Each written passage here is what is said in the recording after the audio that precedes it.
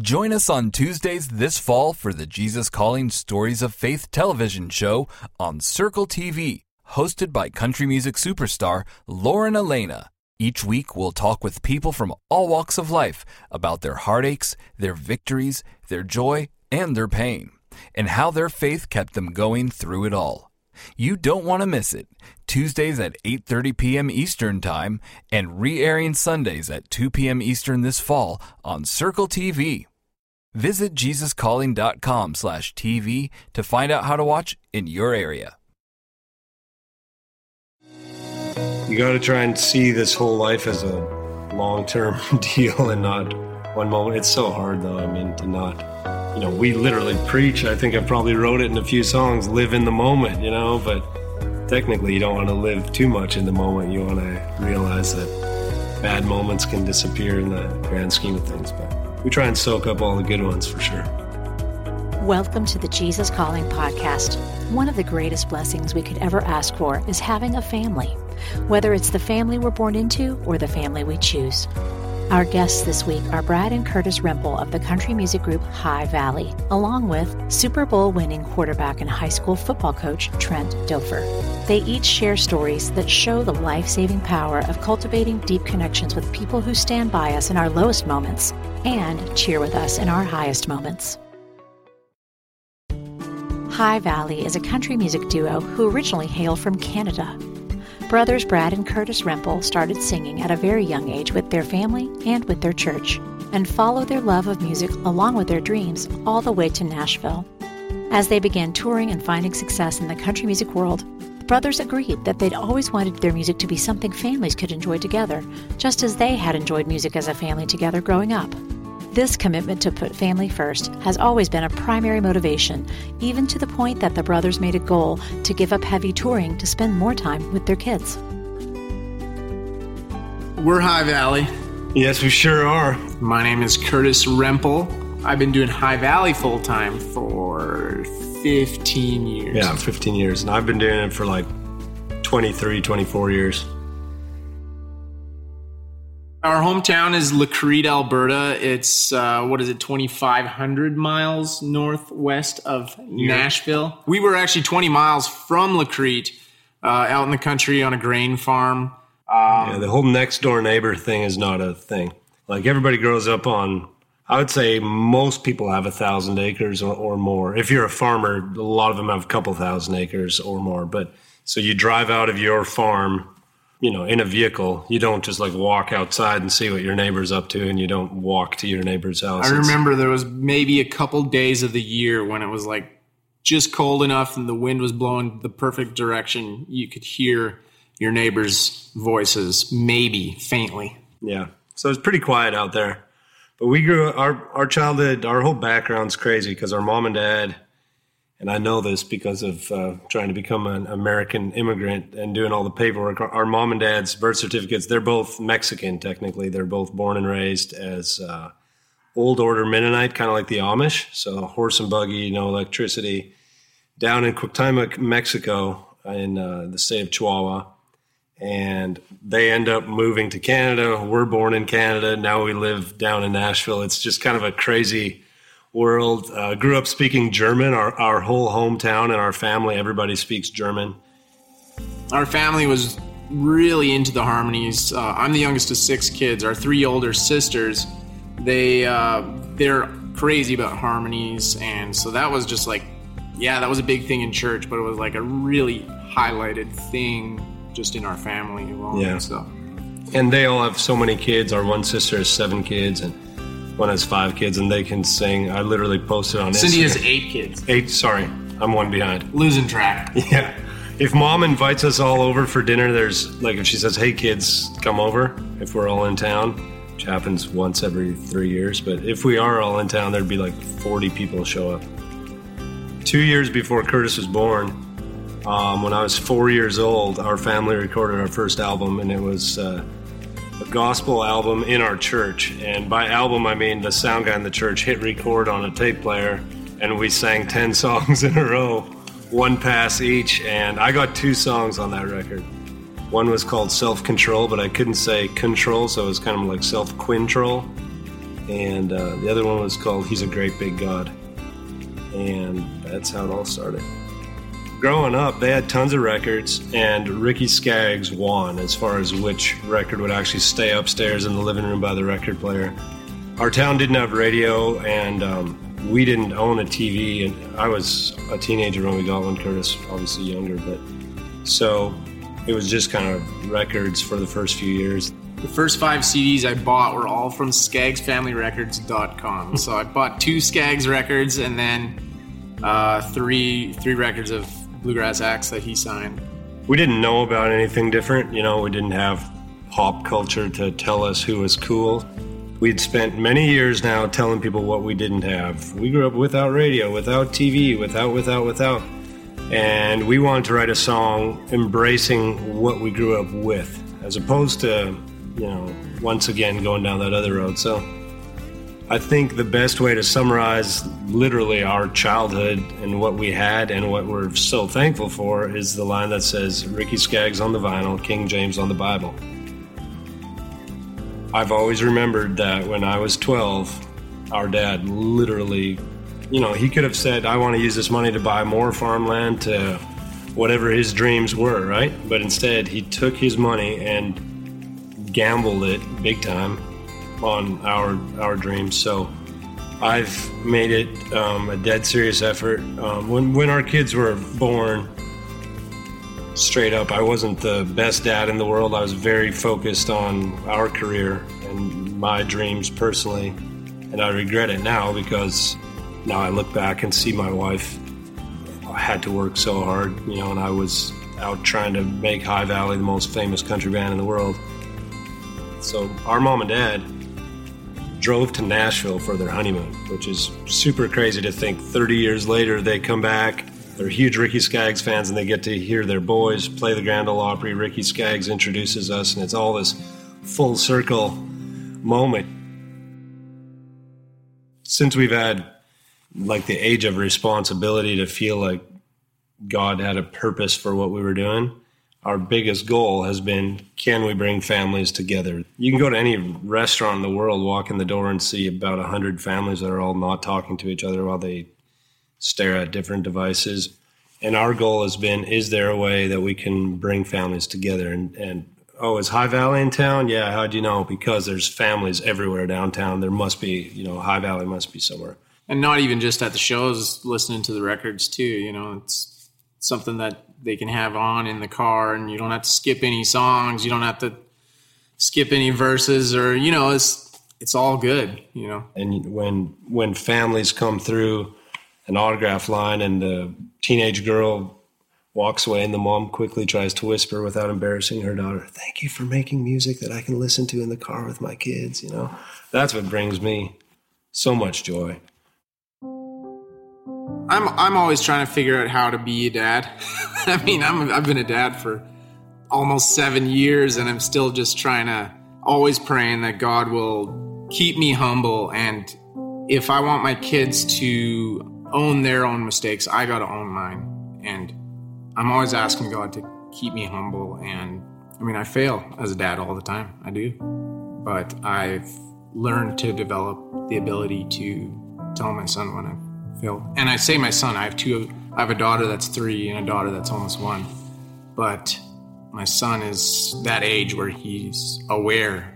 He's watching my behavior and my wife's behavior. And we pray as a family that all the time, that God will work in our hearts, help us to be servants of each other and humble. And I'm choking up because it matters to me. I want my son to see humility in me, and it's hard. It's hard to be humble.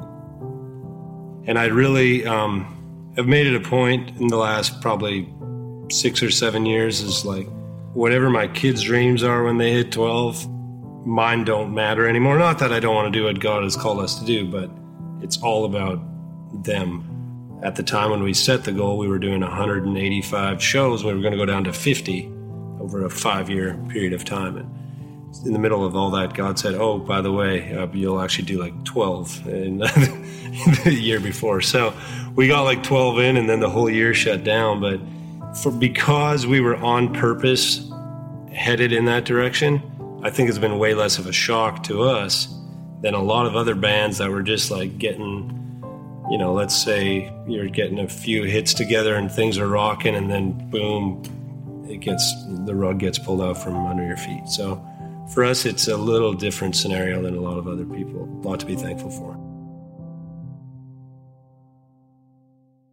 I was not raised like this, but our kids are early risers, and they wake up. He'll ask us, can you wake me up a little earlier tomorrow so I have more time to do stuff? Which means he likes to play basketball before school for like half an hour.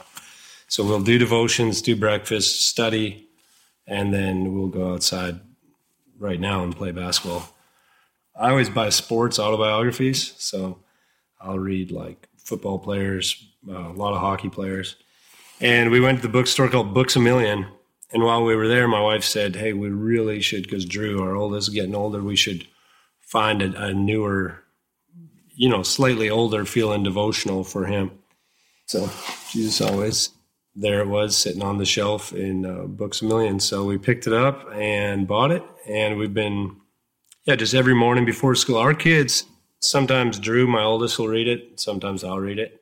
And it just puts the day in perspective. And then the school's just half a mile from here, so I drive him to school, and then we pray on the way to school. And so far, he still gives me a hug and says, I love you every time before I drop him off. No guarantees how much longer that's going to last, but it might last a long time. We soak it up while we can.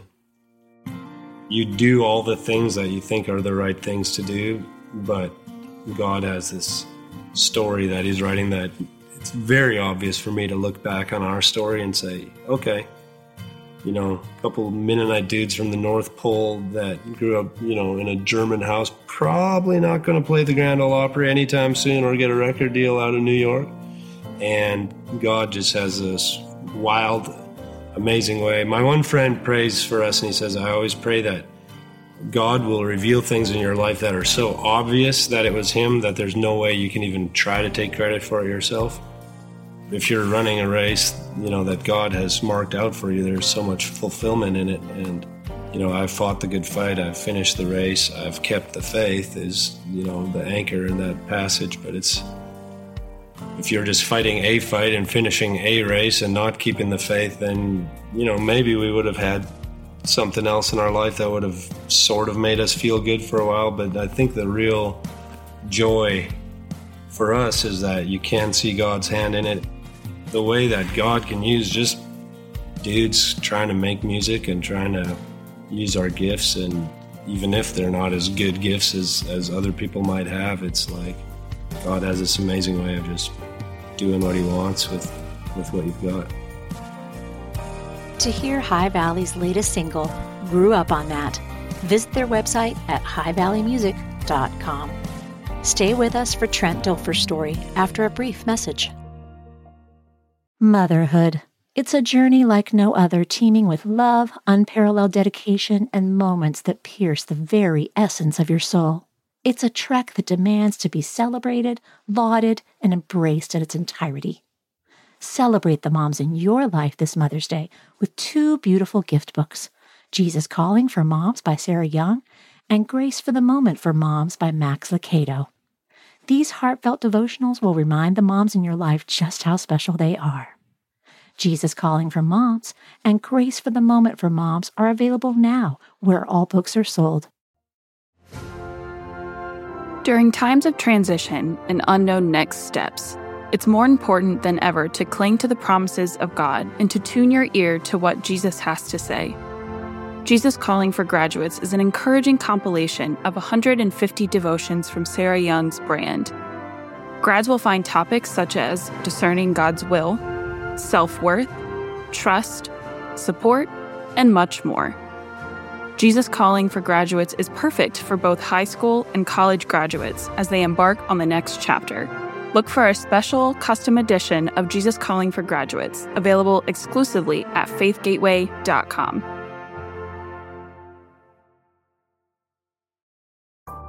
Many Jesus Calling readers have expressed how they have written notes in the margins of their own Jesus Calling, remembering important life moments and prayer requests.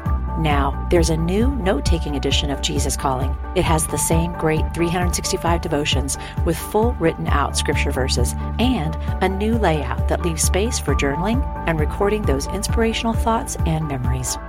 Get a free sample of the Note-Takers edition of Jesus Calling at JesusCalling.com.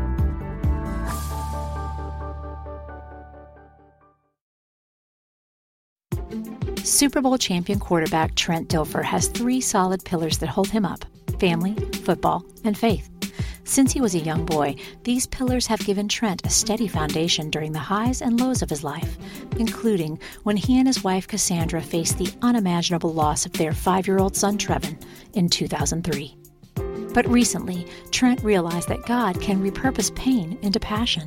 And today, Trent channels that passion into parenting and coaching for a high school football team. My name is Trent Dilfer. I am 47 years old, father of 4. I've been married to my beautiful wife, Cassandra, for 26 years. Spent 14 years as a quarterback in the NFL. Was lucky enough in 2000 to win a Super Bowl with the Baltimore Ravens. Retired in 2008, spent 9 years as an analyst for ESPN. And then last year became the head football coach at Lipscomb Academy in Nashville, Tennessee. Football's had an enormous impact in my life. I think I'm still drawn to it as passionately as ever before because I see the impact that it has. I use this term all the time. I don't think football is more important than anything else. I think that's silly to say that it's more important than academics or the arts or politics or math or science. It's more impactful than most things.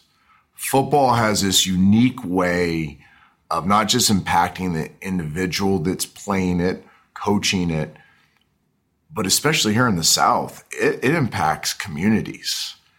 It has a massive effect on either bringing people together or tearing them apart.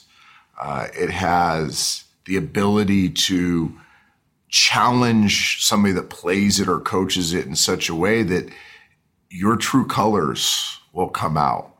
It can help be a change agent for so many kids that don't have a chance to do anything else. I love that part of it. I love the importance of it, but more importantly, the impact it has on everybody it touches. I grew up in a Northern California community. It's called Aptos, California. It's just south of Santa Cruz, California. My parents got divorced when I was 2. My mom remarried when I was 5. My dad remarried when I was 10. Really had 2 great fathers. My real father was a very strong influence in my life. He passed in 2010.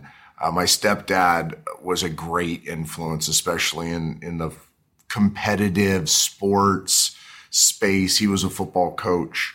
My stepdad had a huge influence on me as a competitor, not just football, but looking at life through more of a competitive lens.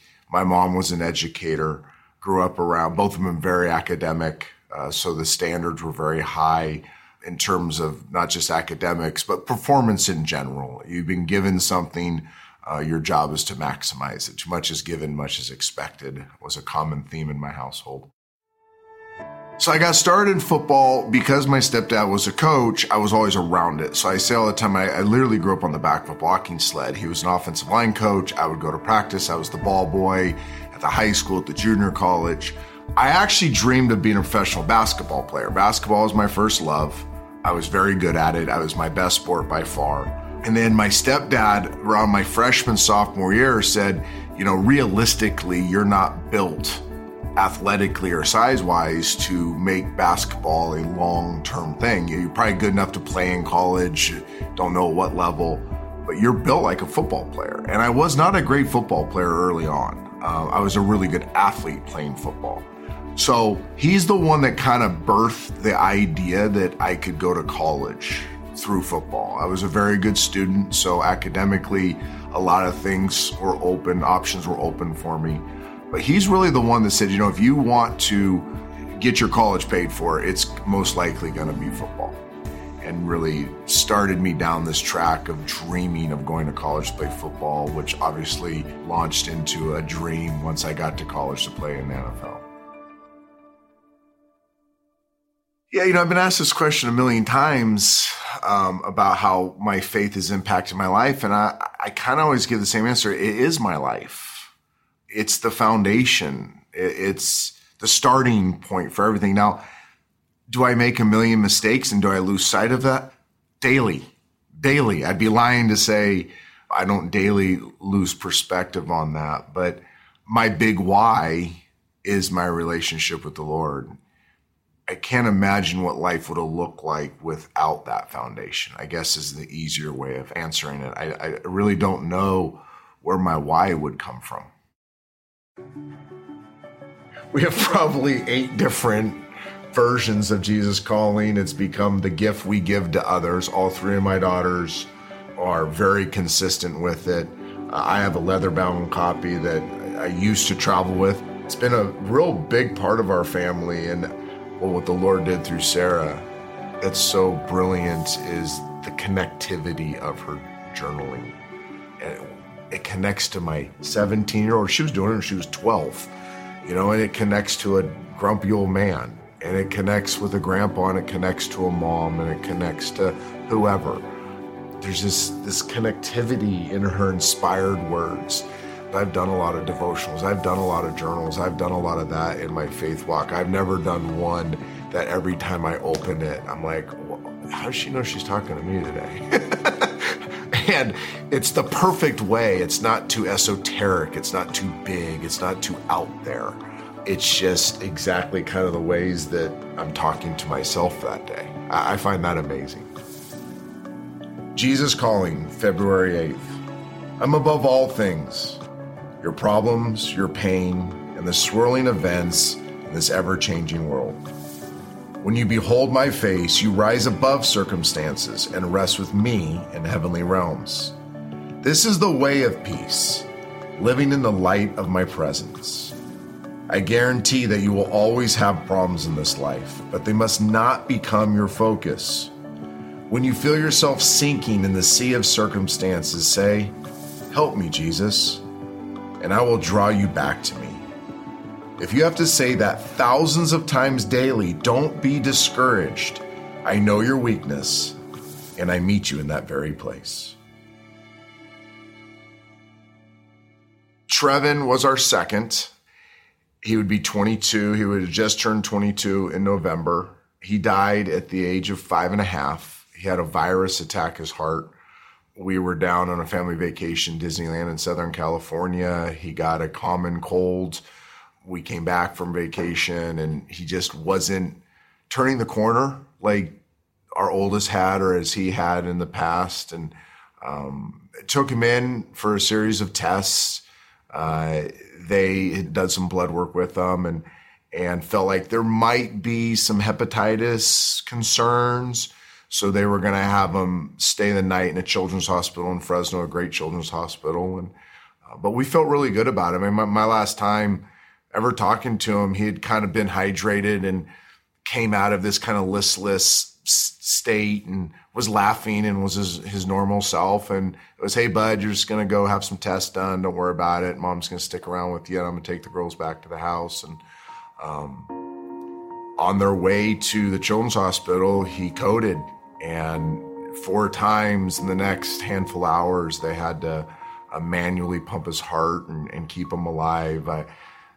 The last time when I had taken the girls back and then rushed to the children's hospital, I'm literally watching these 2 male nurses, manually keep him alive. They had come out at one point in the middle of the night and said they had lost him and had him on this heart-lung bypass machine waiting for a heart. And early on, it seemed like it was going to happen. Like, why wouldn't he get a heart?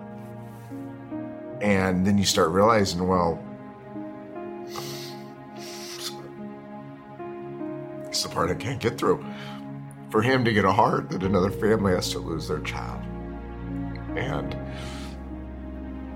I'd say that's probably the greatest. And to this day, I still don't have an answer. But that was kind of my greatest faith dilemma, was, do you beg God to save your own child's life, knowing that that was going to cost another family their child's life? And what I've come to peace with is that it was time for him to be with his real daddy. And 40 days later, we had to take him off life support because at 33 days, no heart came up, and he got a systemic infection. And once you have a systemic infection, you're no longer a candidate. So we sought a lot of counsel in that week's time, played the long game, and then finally they weren't going to be able to medicate him through the pain. So we had to turn off life support, and he went home to be with the Lord. And I rest in Philippians 4, 6, and 7. It's been the scripture that's not just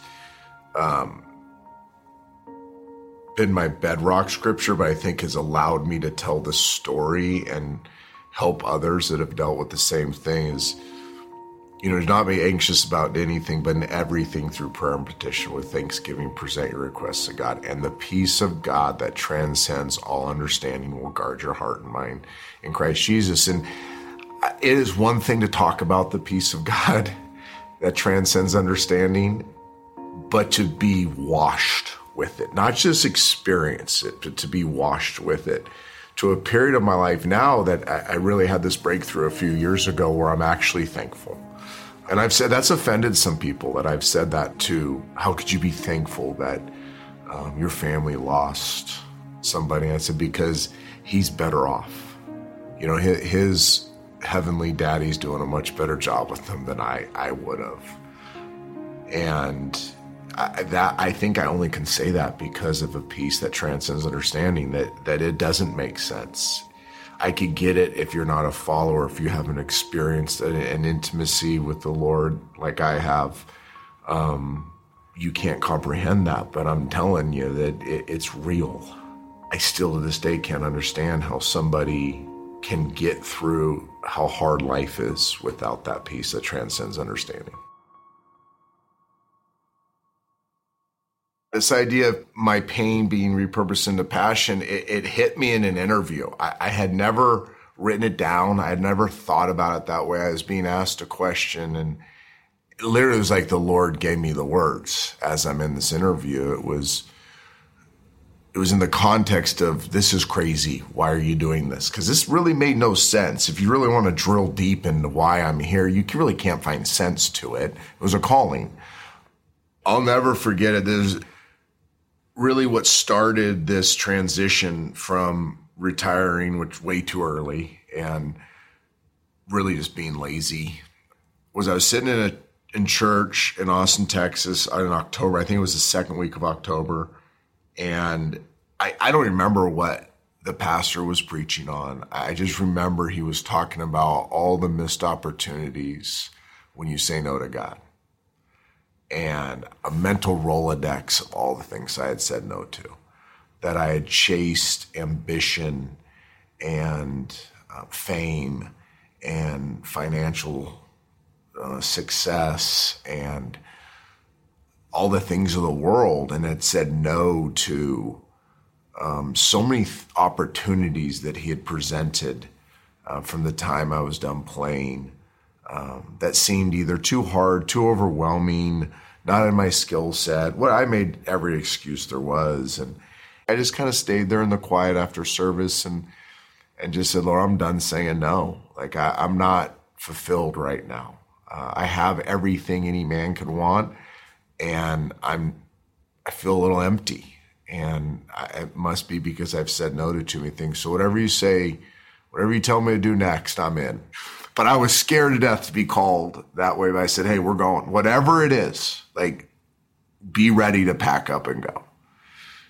And really, the next few months, just things stirred in me. I didn't feel really called in, but my mind was way more open to stuff. And then sure enough, Knucklehead Trent, I get this call, and the first thing I think is no. And then I'm on campus, and the first thing I'm thinking is no. And I'm asked to take the job, and the first thing I say is no. And then I'm on a plane leaving here after being offered this opportunity, and I go, oh my gosh, I just said no to a bunch of things I said I was never saying no to again. And I got back home, and I got with Cass and Delaney, and over a course of a few days, and I just said, there's no way they're going to release me. So they're going to be the no. So I said, okay, God, I got an out here. I'm not going to have to do this because I'm in. Yes, I'll do it, but they're not going to say yes. There's no way they're saying yes.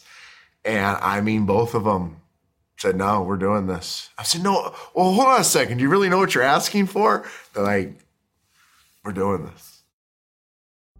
I think coming to Nashville and being around these boys opened up some wounds in a healthy way.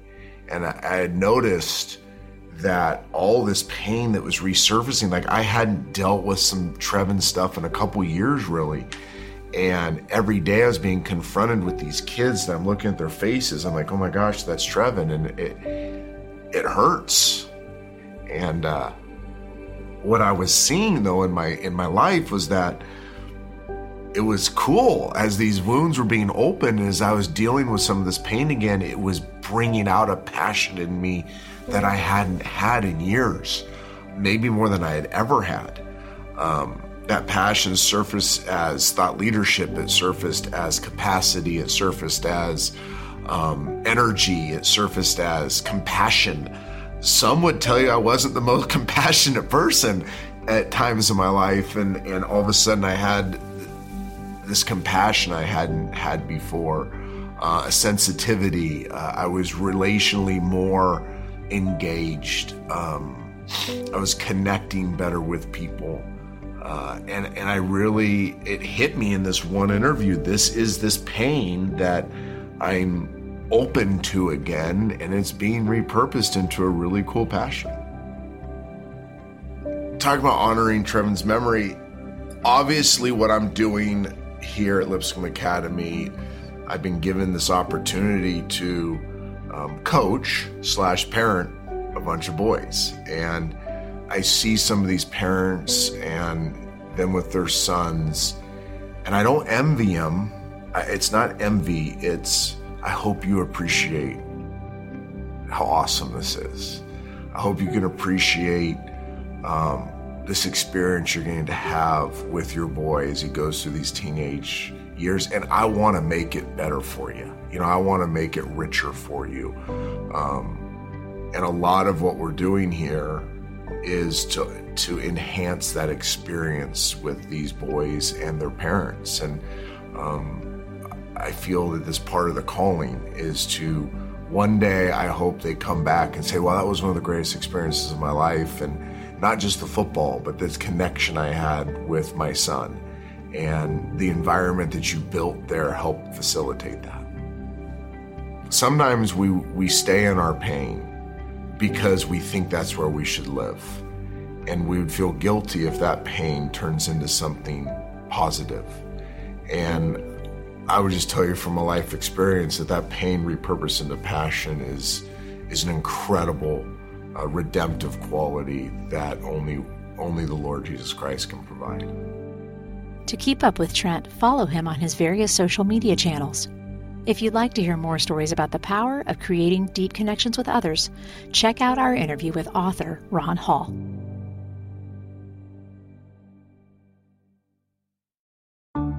Next time on the Jesus Calling podcast, we speak with Academy Award-winning actor Matthew McConaughey, who's recently written a new book called Green Lights, a memoir of his life pulled from 35 years of journaling about his experiences. Matthew shares what he's learned over his lifetime and how practicing gratefulness has impacted his journey. I think everyone has an innate quest to be a little better, be a little more true to themselves. The more we're thankful for, the more we will create in our lives to be thankful for, which I do believe that's a fact. Do you love hearing these stories of faith weekly from people like you whose lives have been changed by a closer walk with God? Then be sure to subscribe to the Jesus Calling Stories of Faith podcast on iTunes, Stitcher, or wherever you listen to your podcasts. If you like what you're hearing, leave us a review so that we can reach others with these inspirational stories. And you can also see these interviews on video as part of our original web series, with a new interview premiering every other Sunday on Facebook Live. Find previously broadcast interviews on our YouTube channel, on IGTV, or on JesusCalling.com/video.